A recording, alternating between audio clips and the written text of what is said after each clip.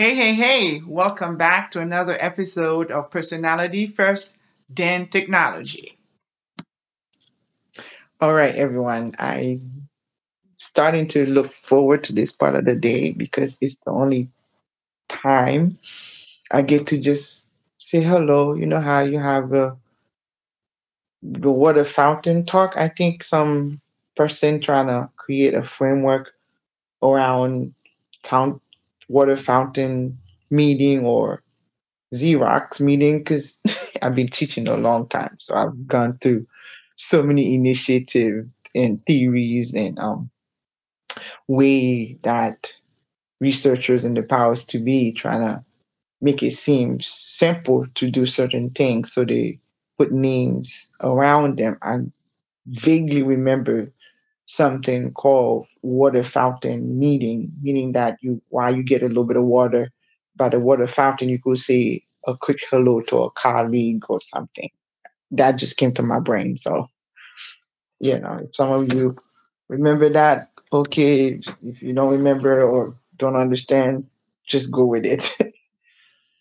um, Today is one of those days, I did say I'm going to work on not saying I'm tired. So today is one of those days that I had to be my own teacher. I said to myself the things that I would say to a student that came to school um, just to be in school, to be responsible, but I came in with very little mental bandwidth to do the work because they probably weren't feeling well or tired or something going on at home. And, sometimes you got to give the young people the right to keep their life private, where I just have them sit next to me or come to have lunch with me, where they could just be quiet. Sometimes the lunch is too crowded, too noisy. They just need a moment to come and put their head down or something. And my room was that room. Some days it was loud, some days it was quiet. So today, I had to be that teacher for myself. I had to have my own conversation with my own self to get my job done today. And tomorrow is one more day before spring break. We're gonna go on spring break, and cannot wait for it.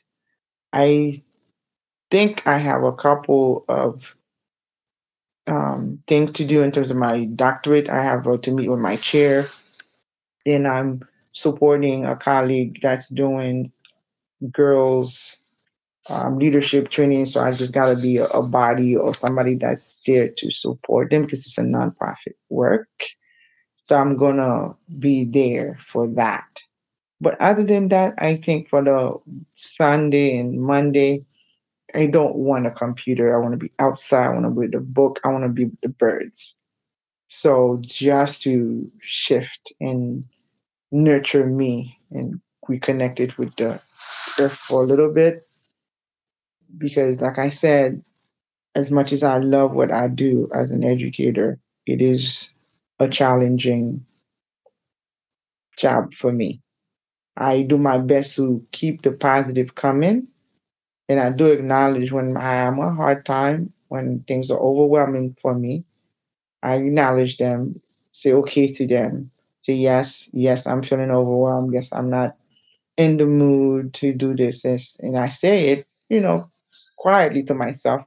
Then after that, I'm like, okay, what's next? So I'm rambling simply because today is one of those days. Forgive me or join me. Say to yourself, yes, this is difficult. Yes, this is challenging. Yes, I'm not in the mood. Yes, to all the whatever you think is negative is wrong to feel. Say yes to them all. And after that, and you just say what's next. And what's next is for me to tell you guys. I appreciate being in this journey with you, and I'm glad that you're in it with me. I saw somewhere in the Facebook and somebody wrote, I'm a teacher and I'm proud of it. I feel that way when I'm with you guys. But when I leave my teacher friends, then I get angry and annoyed because in this country, it seems to be that we're not very valuable or we don't count for much other than the students that we're dealing with. So that's all I have for today. Just I came in saying sometimes you got to be your own coach. Sometimes you have to be your own teacher, your own cheerleader, your own doctor, your own bank. You're already your own bank. But you know the moments I'm talking about. Like even if you had somebody, you wouldn't even know how to explain what's happening to you inside of your head and your emotional state of mind, your physical emotion. You don't have words. It's like you say it, they look at you like, what? That's it. But you know it's important, heavy. So those moments is the time I want you to literally like coach yourself like you would coach your students. Say the words you will say to a student, or write them down, or write yourself a note, or take a deep breath and take a moment. And I know sometimes it's always in the middle of the day and you got stuff to get done when you get around that emotional state of mind. Just take 3 deep breaths at that moment. Then, just 10 seconds, count to 10, or look away. I've said those before because I did that. Oh, today I did that. I every hour I was like getting up and look at a picture, look outside, change the music, change my task because I had a project I didn't get done before we leave for spring break to get prepared for the teachers who are coming back in the building when we come back on spring break. So I understand some days you just cannot feel sorry. You don't not feel sorry. I don't like that, but you cannot take a moment. But you have to, because I think the minute you take the moment, I was able to finish the next set of the task, and I only focus on one task at a time. I didn't look at the list. I look at one task. What's my next task? And I complete that because I blocked the list. I literally had to deal with me today, like I did with some of my special education students, where you have to block certain part because they if they see all that they have to get done, they get overwhelmed. So today I did that with me. I'm sharing those things because some days I want you, it's okay for you to deal with you or with the child in you, with whatever's going on with you, because we got to get the work done. Nobody really cares. We just got to get the work done. In that case, I am finished because I only want to be in your ears for a short period of time to let you know that you're valuable, you're impactful, you're a leader. And as I did today, to continue to learn, continue to be your own learner, your own teacher some days, and use that to teach. Whatever you learn, you do for yourself. You got to do and teach, be ready to teach the students. And every opportunity you get, try to innovate, find ways to make things more efficient. That's what innovators do. We're consistently trying to find whatever we're doing currently more efficient, better, quicker for more people, for more things. So keep your eyes open and keep learning, keep doing it. And you are the best. Thank you for getting dressed. Thank you for being present. Thank you for being in the trenches. Thank you for being part of the community.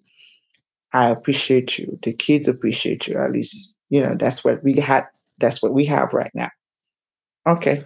I will talk to you all tomorrow.